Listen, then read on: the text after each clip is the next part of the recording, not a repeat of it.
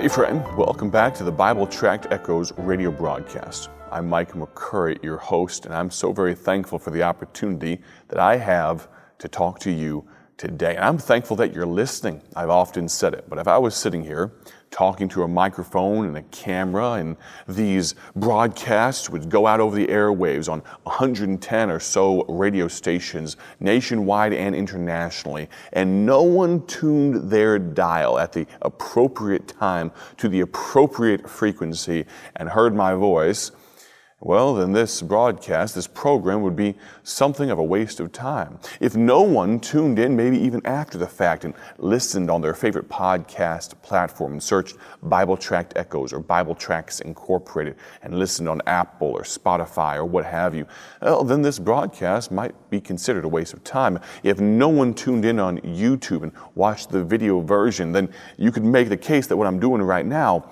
is a waste of time. But I'm so very thankful that I get to hear from not just a few, not just a couple, not just dozens, but I've heard from hundreds of you about this very program and how much of a blessing it's been to you. Let me say, number one, thank you for listening.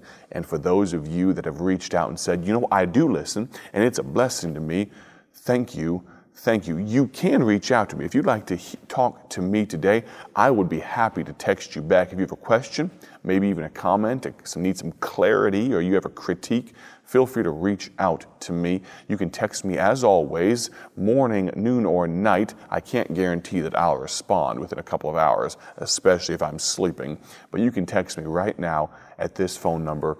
It's 309-316-7240. Let me give that to you one more time. 309-316-7240. We've been talking this week about being like Jesus. We've been asking the question, how can we be like Jesus? And we've already answered the beginning of that question. We can be like Jesus by being a missionary. And I don't just mean that you're going to pack up all your belongings, you're going to sell your house, and you're going to move your family to the furthest reaches of a foreign land. I'm telling you that you and I can be a missionary precisely where God has us today. Think about it. We are truly ambassadors of a foreign nation. We are ambassadors of heaven.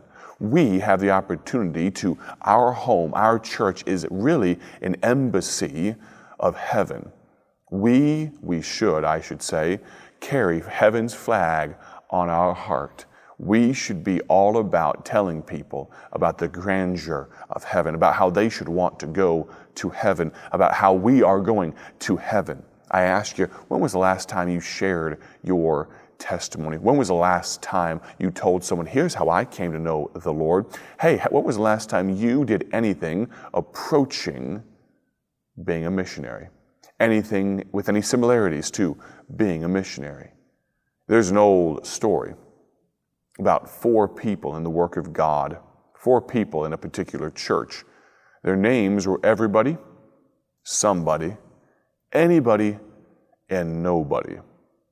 This church, this particular church, had some financial responsibilities. They wanted to give to missions work. They wanted to see people go around the world and preach the gospel of Jesus Christ. And everybody was asked to help. And everybody was sure that somebody would do it. Anybody could have done it. But you know who did it? Nobody. It ended up that everybody blamed somebody when nobody did what anybody could have done. You say, that sounds a little amusing. Well, I'm not done. Then the church needed some maintenance done. There was some work that needed to be done. Some siding needed to be taken care of, and somebody was asked to help. But somebody got angry about that because anybody could have done it just as well. And after all, it was really everybody's job. So in the end, the work was given to nobody, and nobody did a great job. Of course, I'm speaking a little tongue-in-cheek, a lot tongue-in-cheek right now. On and on this went. Whenever work needed to be done, whenever a special offering was promoted and there was a missionary coming through, nobody could always be counted on. Nobody visited the sick. Nobody gave liberally. Nobody shared his faith. In short, nobody was the most faithful member of that particular church. You say, all right, Micah, I get the hint. You're using what we call a little sarcasm, aren't you? My daughter, Emmy, is just now learning about sarcasm, Emmy and Lucy, and somehow they've got it in their head that it's pronounced starcasm with a T, S-T, starcasm. And they are not big fans of sarcasm because they'll ask foolish questions every once in a while, and I'll answer with just a little pithy, sarcastic response. Of course, it's easy pickings. They're 5 and 4 years old, okay? I'm not setting myself up as some comedic genius, but I'm teaching them a little bit about it, about sarcasm, if you will. And they don't like sarcasm. And maybe today you don't like my sarcasm. You're thinking, Brother Micah, get to the point. Well, we have the responsibility to be missionaries. We've already read this week, I won't for the sake of time, but Luke chapter 2, verses 40 through 52, we hear about a child named Jesus who grew wisdom and stature and favor with God and man. We should want to be like Jesus, wouldn't you agree? We should want our children to be like Jesus, wouldn't you agree? And if we should want to be like Jesus, then we should want to be missionaries. Because missionaries, a missionary is what Jesus was. I ask you, do you want to be like Jesus? If you don't, then it could be that you don't truly care about a lost and dying world. I ask you, where are missionaries going to come from? There are numerous cults. There are numerous false religions, people that don't abide by what this book, the good old Bible, God's holy word says, and their heresy are leading people to a devil's hell. Day after day, week after week, month after month, and year after year. So I ask, if not our homes, if not our place, if not the person that we see in the mirror or the children that we have dinner with each night, where are missionaries going to come from? If you can give me a good answer, you can feel free to text me and let me know where they're going to come from, but I don't see it.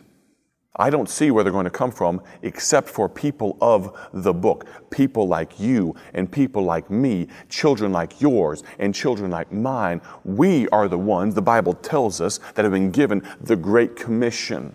Go ye into all the world and preach the gospel. Well, friend, that is not just given to everybody, not just given to somebody, not just given to anybody. It's given to every single Christian.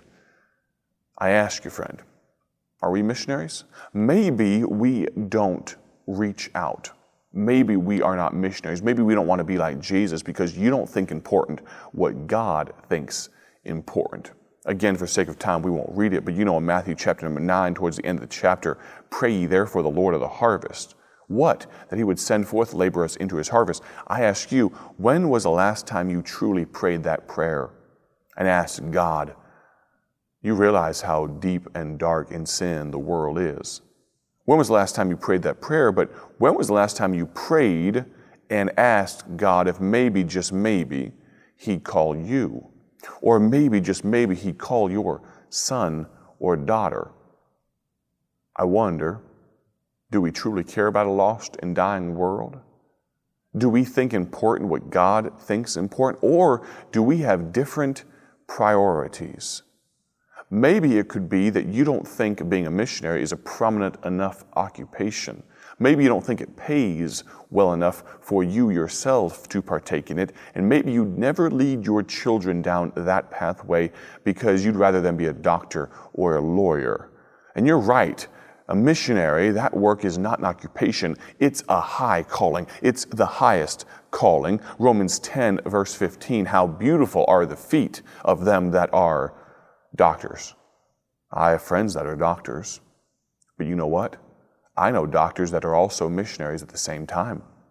I'm not downing or denigrating or putting any sort of doubt on your chosen occupation, what God has led you to. But can I tell you, beyond your occupation, I don't care if you're a lawyer, if you're a doctor, if you fill in the blank, you can also be a missionary. So I ask you, are you? But I must also ask, have you ever considered that God would call you to full-time ministry? Has that thought ever percolated in your brain? There is no higher calling possible than that of being a missionary, and I don't mean just on the foreign field. You can be a missionary where you live. You're a school teacher? Great. Be a missionary to those children.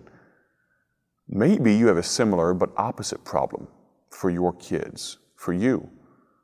Maybe you have a low bar for yourself, a low standard. Maybe you have a low bar for your children.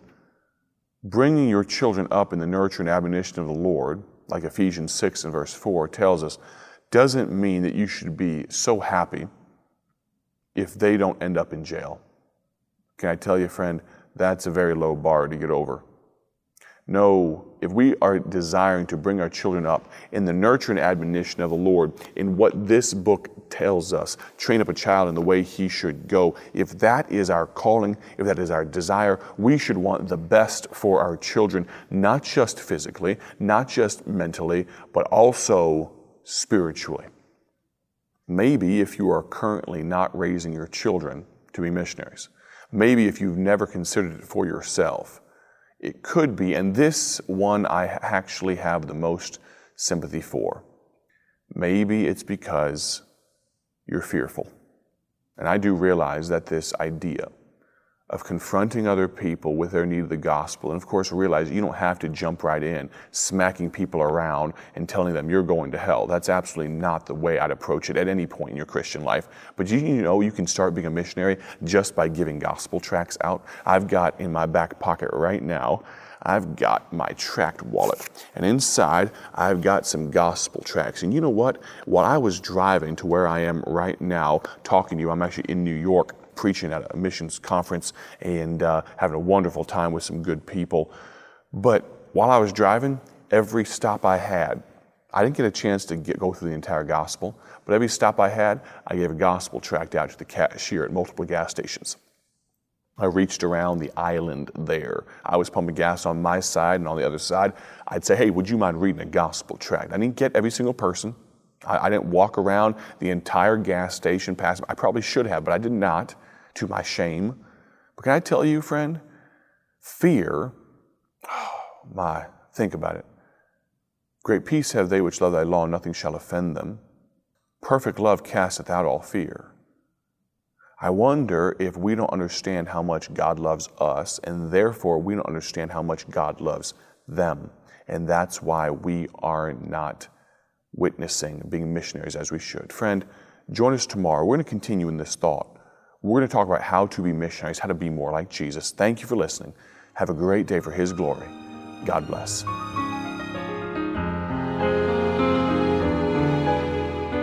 Thank you for joining us today for Bible Tract Echoes, a ministry of Bible Tracts Incorporated.